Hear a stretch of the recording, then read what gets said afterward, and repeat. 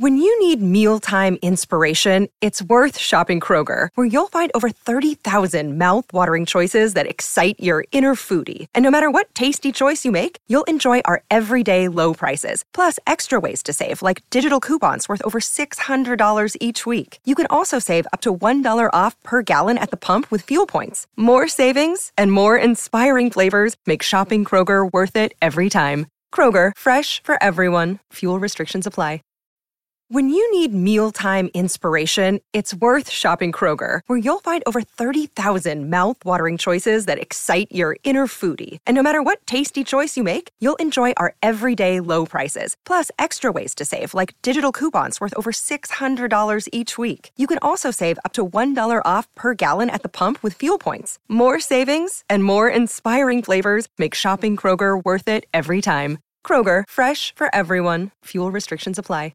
This program is a paid commercial announcement from Jacob Media Partners and does not reflect the views of WPHT or its management. Today's program is pre-recorded. This is Women to Watch. To rise above all of the noise and fulfill every last one of your dreams. Women to Watch, sharing the real stories of the most accomplished women in the world. It is for those frightened children who want peace. It is for those voiceless children who want change. Be inspired by women from across the globe. True philanthropy comes from living from the heart of yourself and giving what you have been given. Who are encouraging more women to pursue their dreams. What I know to be true is that women were always meant to lead. And by shining a light on those doing it well today, my hope is that more women will be inspired to use their own voice. Now, here's the owner, founder, and host of Women to Watch, Sue Rocco. Good evening, everyone, and thank you so much for tuning in to another week of Women to Watch. My name is Sue Rocco, and it's always great to be back with all of you. I wanted to take a quick minute to say thank you to so many of our listeners who have been reaching out to me with feedback on the inspiration they're getting from the show each week. It means so much to me to know that the stories we're sharing are resonating with so many of you, and I hope you'll continue to share your stories with me. With me in just a moment will be Camille John, and Camille is the head of Underrepresented Ethnic Talent Strategy at Bank of America, and Camille is joining us from Maryland this evening. If you're interested in learning more about the show and how to become a member of our watch team, feel free to email Laura at womentowatch.net. That's Laura, Laura, at womentowatch.net, the number 2. And be sure to visit us at womentowatch.net and sign up for our newsletter and download the podcast. If you're a listener of podcasts, we're on all the major platforms. So if you can't tune into the live show, it's a great way to hear these stories. So now I'm honored and thrilled to welcome to the show Camille John. Camille, thanks so much for being with me tonight. Thank you so much for the invitation, Susan. I'm really excited to have this conversation. You know, I wanted to start off with a quote because in my research on you, there was something that you said I think really kind of encapsulates a little bit of your story. You wrote, "I am a collection of stories, a first-generation American reared in a Caribbean household. I am the wife of a police officer. I am someone who has had to negotiate my blackness and womanhood to fit a biracial corporate environment where I am not in the majority." Tell me what you think this collection of stories of your life have added to the current role you have with Bank of America. Sure. And when we think about being in a multiracial environment in the context, I think it's really understanding that you got to lean in and know that we're really the sum of all of our experiences, which, you know, that's not a new quote, right? But when you think about each experience, each story kind of informing who you are, and it really speaks to the fact that, and I identify as a Black woman, I'm not a monolith. I'm not part of a monolith, right? We're a tapestry as people of color of having just different experiences. And I just wanted to put that out. And actually, this was part of a article that I wrote for just a reflection. There's a lot of dichotomies of kind of being in a Caribbean background, being the wife of a police officer. And when I think about negotiating my Blackness in that corporate construct, it's just constantly figuring out how to lean in. And the first is, making sure that I have set myself up with the psychological safety necessary for me to be able to soar within these organizations that, early on didn't really affirm who I was as a person. And so we've been, we have a really strong culture of being inclusive as a company. But early on, I had to figure out what that meant for me and what I needed to do to really lean into who I was. And so you're constantly shifting, you're constantly switching, you're constantly adjusting with all of these different competencies to be able to just negotiate moving between all of these different Camille's that show up for different people, right? I'm still the same one authentic person, but just depending on what slice of the story that you take from, or a slice of me that you take from, then you see kind of a different aspect or element of who I am. Mm. I understand, your younger years were challenging because you felt you didn't quite fit in. I was curious if you shared those feelings with anyone at that time. No, because I didn't understand it, right? I have Caribbean parents, so my parents are from the islands of Trinidad and Tobago, the Twin Islands, right above Venezuela. And frankly, they had never raised American children. They were recently migrated into the country, and now you're raising Caribbean children with Caribbean ideals in the U.S., right? So they're American children that you're kind of using your background with. And I don't think I knew it at that point to even articulate it to my parents, per se. I didn't want to bother them. They were working hard, to make sure that they had food on the table, that they were keeping us safe and healthy. And so it was just you kind of, again, similar to what I said in those stories, really navigating through being at school and maybe being teased because if my mom made a dish, that was from our culture and you brought it to school, kids would kind of tease you. So the things I would tell them is, hey, next time you have to bring me a lunch, can you bring me a McDonald's or can we just pack sandwiches? So you just found things that, would help you kind of lean in and not stick out. Whatever you needed to do to really not stick out at that time, I think that's what you chose. And so we had to kind of figure it out together. Them as, new parents and in this U.S.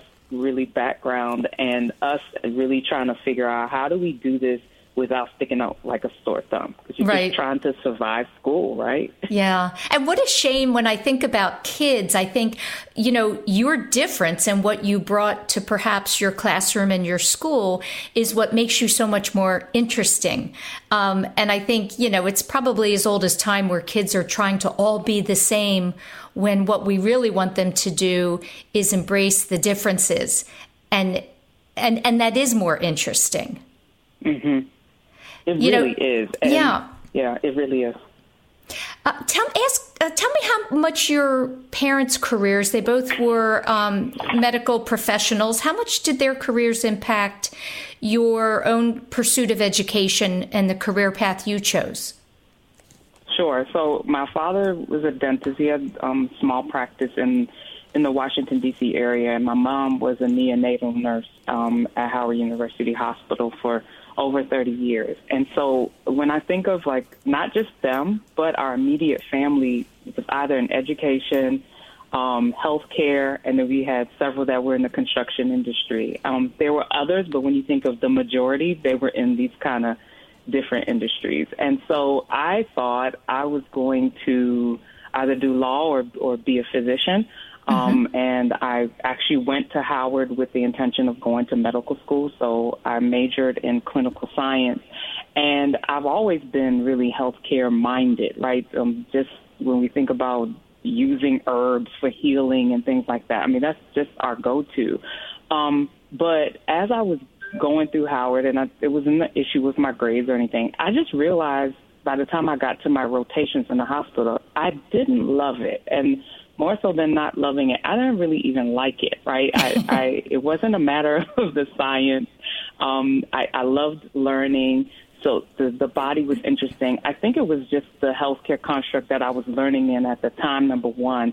And I felt like there was something different for me. And so I remember having this conversation with my advisor and then, talking to my father that, hey, I need to change. Like this it's time for a little bit of a change. But I was so far, like right about to graduate, that, we all decided I'd still finish. I still got board certified and worked in the field for a while. And it worked out because it allowed me to pay for graduate school. And that's when I made a shift and pivot into the business world. And so I think for my family, they just couldn't advise me. It was like, we don't know anybody that's gone into business in this way. So we want you to be successful and happy, do what you will. But, at the end of the day, they wanted to make sure that I could work and contribute and get to the point where I could take care of myself. And so that's, I think, where they're coming from in terms of any concerns. But it was an important part of my development. And to be honest, when I think about all of the roles that I've had in corporate America, several of them have either been with mission-focused part of the organization. So at the bank, I formerly worked in healthcare education, a not-for-profit institutions part of the business, so supporting a mission-focused business. When I think about my role now in diversity and inclusion, there's definitely a lot of mission focus there around people and particularly around Black and Hispanic, Latino, and broad people of color focus. So that's the thread I think I've always brought through in terms of having a level of social consciousness from end to end, as well as that mission focus that I was able to bring and thread across wherever I've gone. Right. And that, having parents in the medical field, obviously all of their work is helping people. So that's interesting. It is. Yeah. A pivotal moment for you actually occurred in elementary school. And your principal came to you and said, you have way better capabilities than the grades that are on your report card. I expect more from you. What was it about his words that resonated with you so deeply at that moment?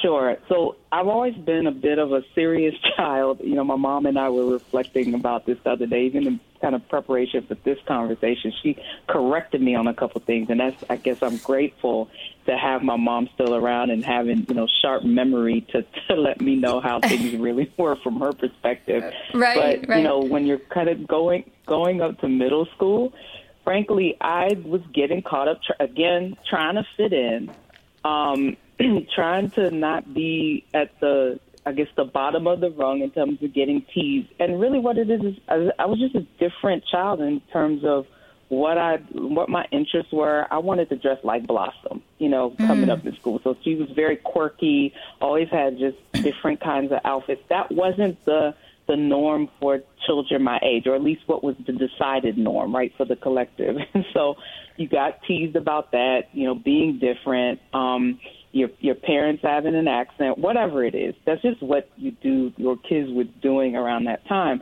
And so while I was always an above average student, I got to the point where my grades were slumping and I was average. And so I wasn't able to concentrate and I wasn't super focused. And I remember getting this report card. I remember vividly walking out from school and kind of looking at it like, okay, C's. And for some reason, I must have been numb because it didn't bother me that much. But my principal literally stopped me. I remember his name was Mr. Mindman. And he said, I'm surprised. Let me see this. I'm really surprised at you. And I know you can do better than this. Like, I'm expecting more from you. What's going on? And that really actually awoke something in me. And I just decided, you know what? I need to focus. Like, this principal has called me out. He's told me he expects more.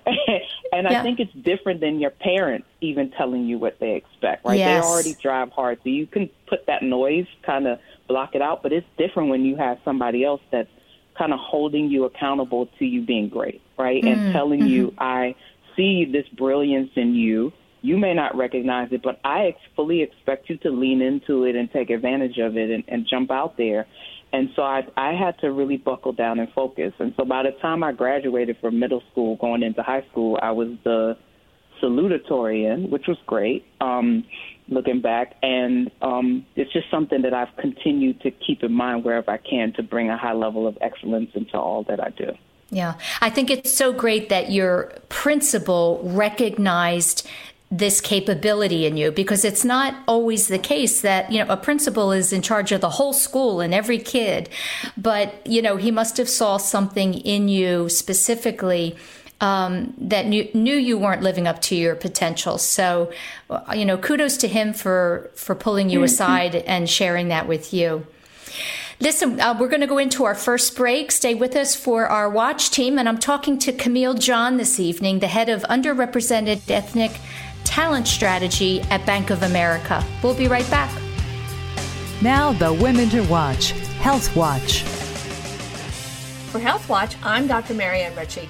On several occasions, I've discussed the importance of screening for colon cancer. It's very common and probably the most preventable of the life-threatening cancers. Let's put it this way.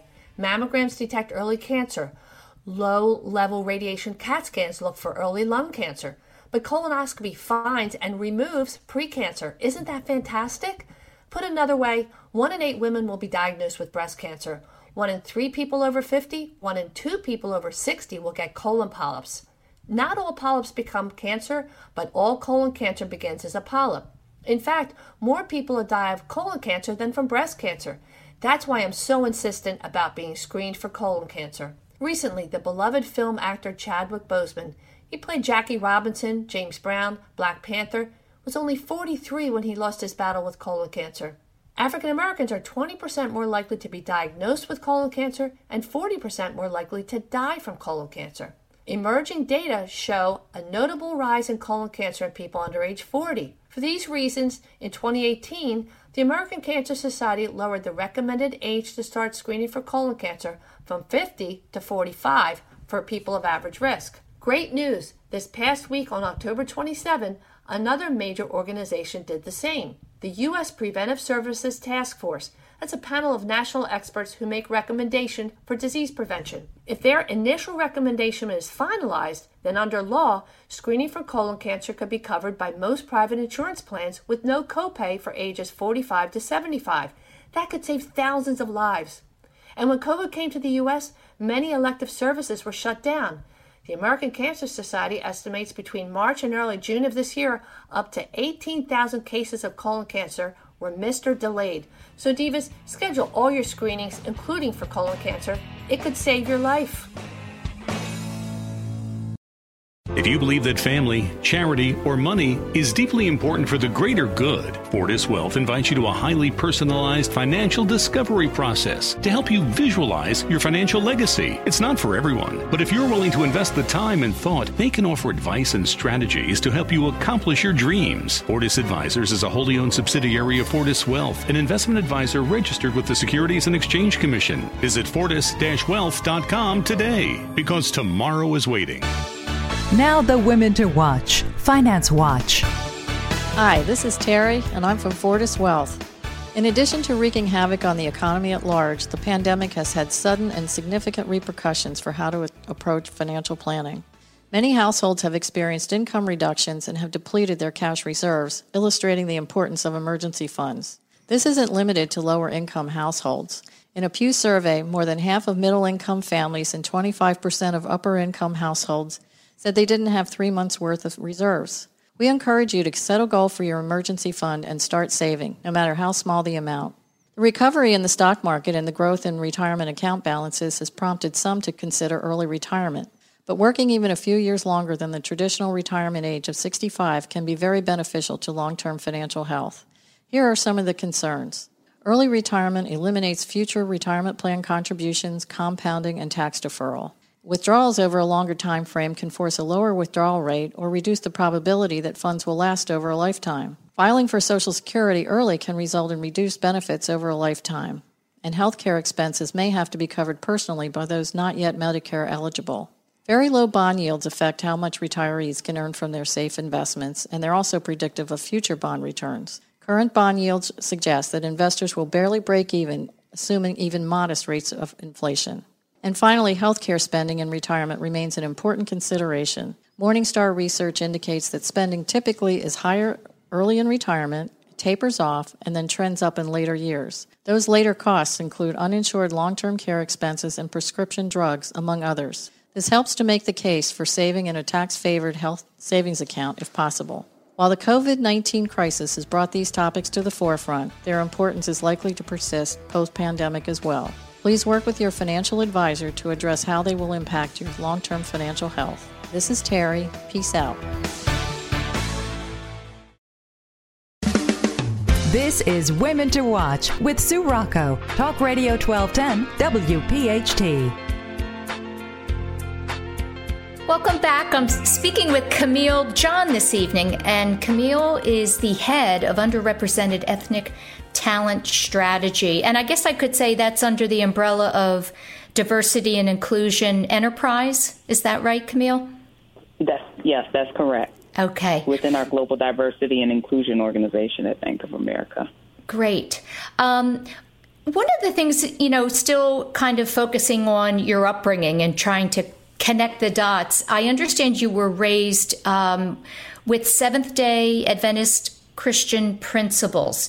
Is faith still a big part of your life today? It is. I don't think that's something that really leaves you. But I have not been in a kind of congregation, if you will, for some time. The piece I learned kind of coming up, or what I've learned since then and know for sure, is you have to have a real personal connection with whatever power you believe in, right? And I definitely make sure that I am focused in that way and connected in that way. And so making sure that I am really looking at faith, right? And faith is really about walking with a sense of belief and expectancy that things are going to happen. And that was something early on that I missed in church. I didn't get that piece, right? We talked a lot in our church upbringing around, turbulent times, which we're seeing now, and really expecting those turbulent times in the second coming. But I didn't take up the faith message, I think, until I became older enough and had experiences that tested my faith and let me know whether I had enough, right? Because you're only supposed to have a mustard seed worth. So I still have those principles and those beliefs, but I think it's really more so about making sure that I am co-creating what my life is supposed to look like, and I'm staying true to the ideals that I was raised with, not just in the religion piece and having a spiritual life, but also when you think about earlier when we talked about healthcare, I'm a healer as well.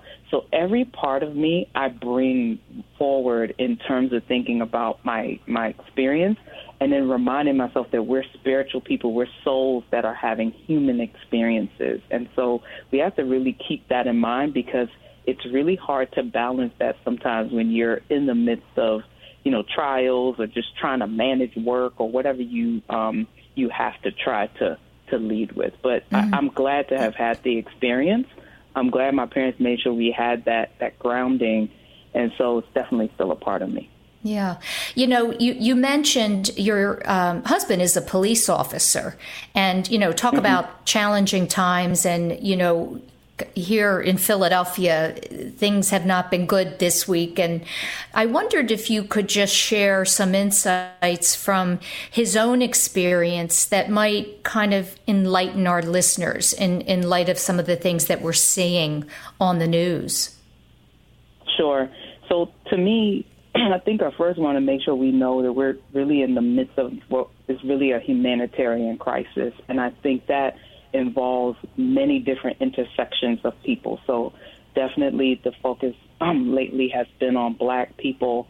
We brought in thinking about the impact for people of color. But then you have an intersection just depending on your vocation. And for my husband, having that piece of being blue, right, as a police officer, I think it's just a constant challenge in terms of balance for him, because he knew from childhood he wanted to be a police officer. So this is something he chose. It wasn't just a job, I need a job, let me go train. He has a degree in criminal justice. He's always been focused on the community. And so I think he came up with that level of ideal and making sure that he could be engaged in the community and protect and serve. Those are still ideals he very much holds true to today. I think the reality, though, for him sometimes has been tough because you're constantly balancing that line of being, Black and being blue. And so when I say that, when we started to see some of the police shootings way before this year, I remember him always saying, Camille, you don't understand, right? By the time the camera's on, we don't know what kind of led up to this moment. So it created some disconnection between the two of us. We'd have some interesting conversations at home. And, I didn't feel like he was getting it. And I wanted him to remember that when you don't have your badge on, you're not in your police car, people just see you as a Black man first. Do you not think that that's, contributing to that part of the experience? And so I think first he has to continue rationalizing that with the fact that he has always had respect for anyone, and really acknowledging that that's not the case across the board. The rules are also different from organization to organization or department to department. And so he started learning that some of the rules and laws that he was held to standard to within his police department was way different than what he was seeing across the country in that research. And then when we got back to June, he was just like, this is going to make my job so much harder. He actually now does advanced police officer training. He works with grand juries on cases, actually, incidentally, that have use of force involvement. And he previously actually trained new officers that would be going onto the street. So he has a tremendous amount of experience. And now he's just going, for me to be out, I feel like it makes my job harder when I'm in the community. He's not patrolling anymore. I'm grateful that he doesn't have a marked car.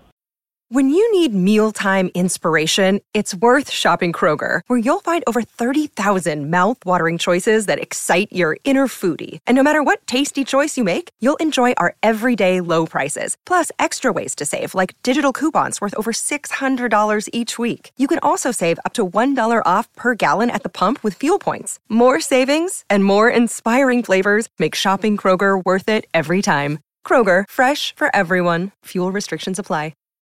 When you need mealtime inspiration, it's worth shopping Kroger, where you'll find over 30,000 mouth-watering choices that excite your inner foodie. And no matter what tasty choice you make, you'll enjoy our everyday low prices, plus extra ways to save, like digital coupons worth over $600 each week. You can also save up to $1 off per gallon at the pump with fuel points. More savings and more inspiring flavors make shopping Kroger worth it every time. Kroger, fresh for everyone. Fuel restrictions apply.